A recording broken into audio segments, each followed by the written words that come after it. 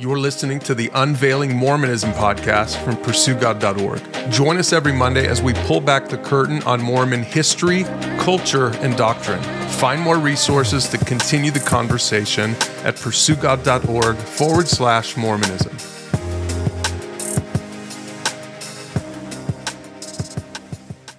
Hey everyone, today we just want to give you a quick little kind of a sneak peek, right, Bo and KD, a sneak peek into 2024. We're about ready to sign off for 2023. Next week, Christmas is coming up. The week after that is New Year's Day on a Monday. So you're not going to hear from us again until January 8th. But we don't want to lose you. We want you to just get excited. You can't wait for what's coming out. And so, Bo, why don't we just tell people what we're going to be coming out with on January 8th. Yeah, we're excited about this. And so anyway, for listeners, Merry Christmas, Happy Holidays. Hopefully you get to share that with loved ones. We're excited. Our little kiddos are pumped for Christmas, by the way. So we're getting excited for it over here. But what's coming on January 8th is something that we've been putting together for a little bit. And it's essentially how to study your non-Mormon Bible. And this is a series that we want to do where basically we're gonna go through principles of Bible study that Mormons might not necessarily be familiar with. Yeah, so like principles, like for example, one of the principles we're going to be sharing with you is that you let Scripture interpret Scripture. You know, so many cults get started because some charismatic leader pulls a Scripture verse out of context and gets everyone to believe their interpretation of it or their spin on it or whatever. And then pretty soon they're doing that. And it's not just cults that can do this. I think even good churches can sometimes do this. And we're going to talk, and the very first episode of the year, we're going to talk about how to study your Bible, like just good old fashioned Bible study tips. And then the next several lessons after that is we're going to apply those principles to some passages that are relevant and often misinterpreted and mistranslated. And Bo and Katie, we're going to let you kind of take the lead on some of those passages. Why don't you give us just a quick little preview of some of the chapters in Scripture that we're going to be studying? Yeah, there's some prominent chapters that Mormons will recognize that I taught on my mission all the time. I would teach this in seminary. But so for example, 1 Corinthians chapter 15, that's where Mormons get the kingdoms of glory. That's where they get resurrected bodies of glory for celestial, terrestrial, telestial bodies. Ezekiel 37, 2 sticks from heaven for those scripture mastery seminary students out there. The stick of Judah, stick of Joseph. 1 Peter 3, preaching in the spirit world. There's so many different passages that I would pull out of context to teach on my mission or to teach in seminary that Mormons often are taught without understanding those verses biblically. So I'm excited to go through this as a Bible study and see if we come to the same conclusion that Mormons do on these verses. Yeah, it's interesting, Bo, because I'm watching you in the studio, looking through your old Bible that you have all these notes in that Bible from back when you were a faithful Mormon, probably back to your missionary days.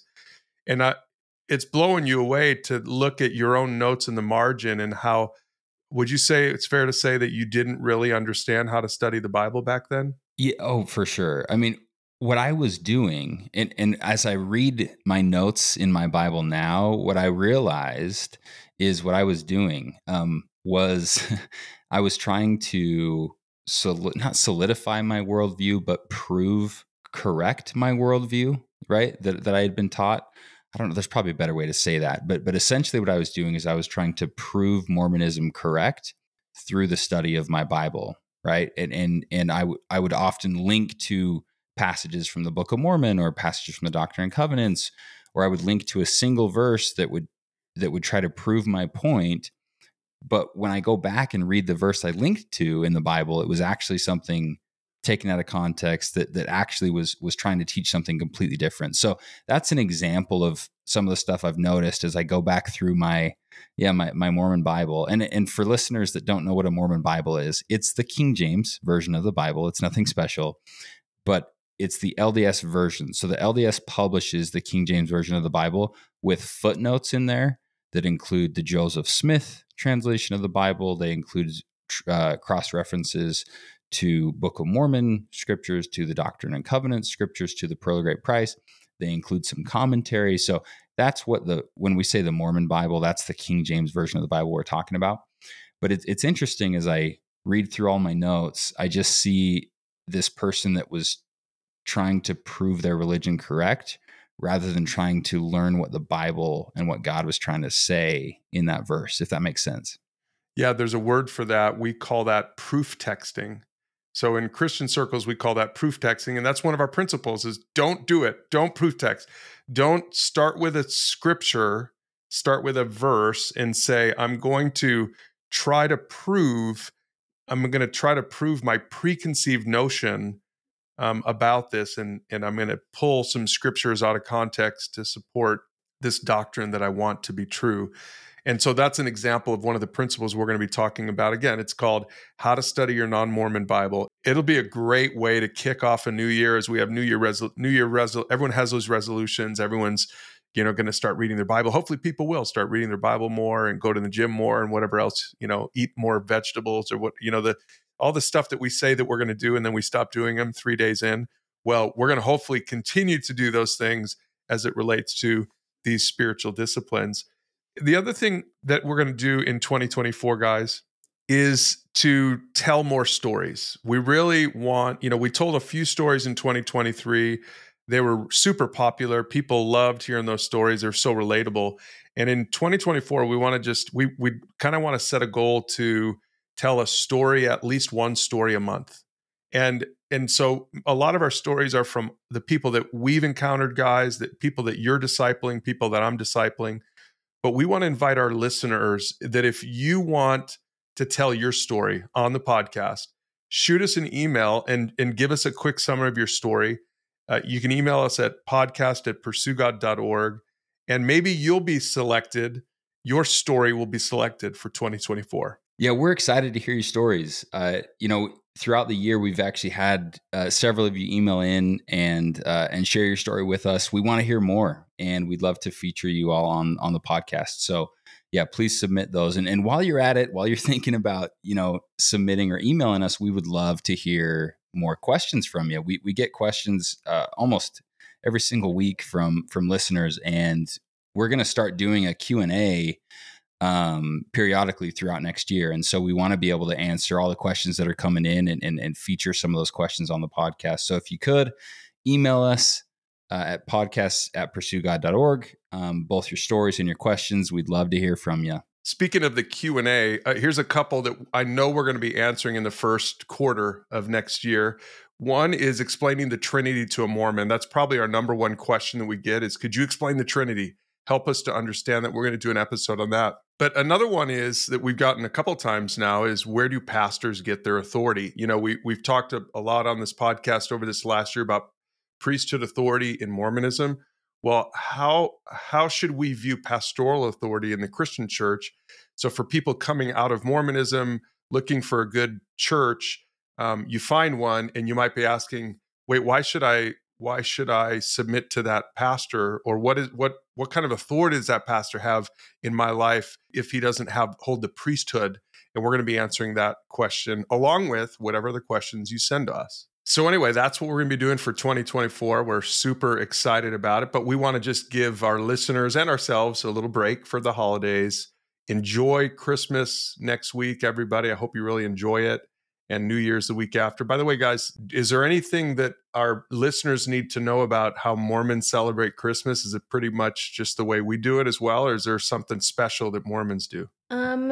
I think it's pretty much the same. Mormon wards will definitely have Christmas parties. The kids in the ward, they're in what's called primary, and they'll do usually a nativity play for the ward, and kind of everybody just gets together for the Christmas party, brings food. Jell-O, lots of Jell-O. Funeral potatoes. Yeah. Yeah.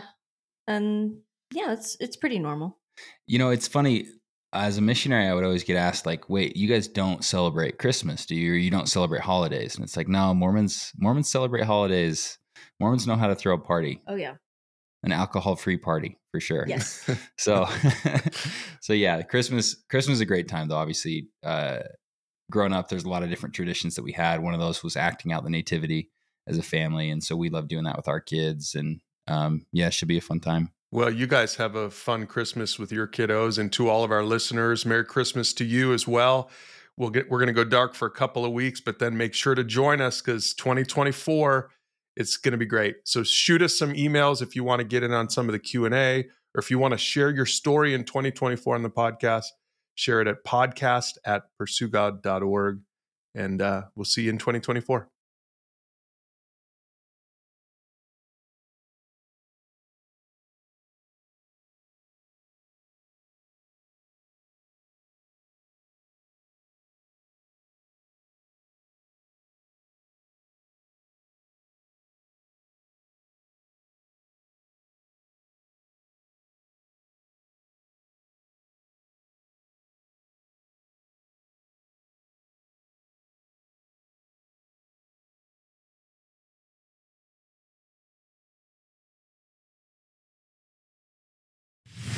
Hey listeners, Pastor Brian here. If you're enjoying our podcast, would you consider becoming a donor? Our goal is that these podcasts would reach the largest audience possible. So obviously it takes money to create good podcasts, but more than that, we want to make sure to market this to the whole nation and even to the world. That's where your donation comes in. So would you consider becoming a monthly donor? And to do it, just visit pursuegod.org/donate.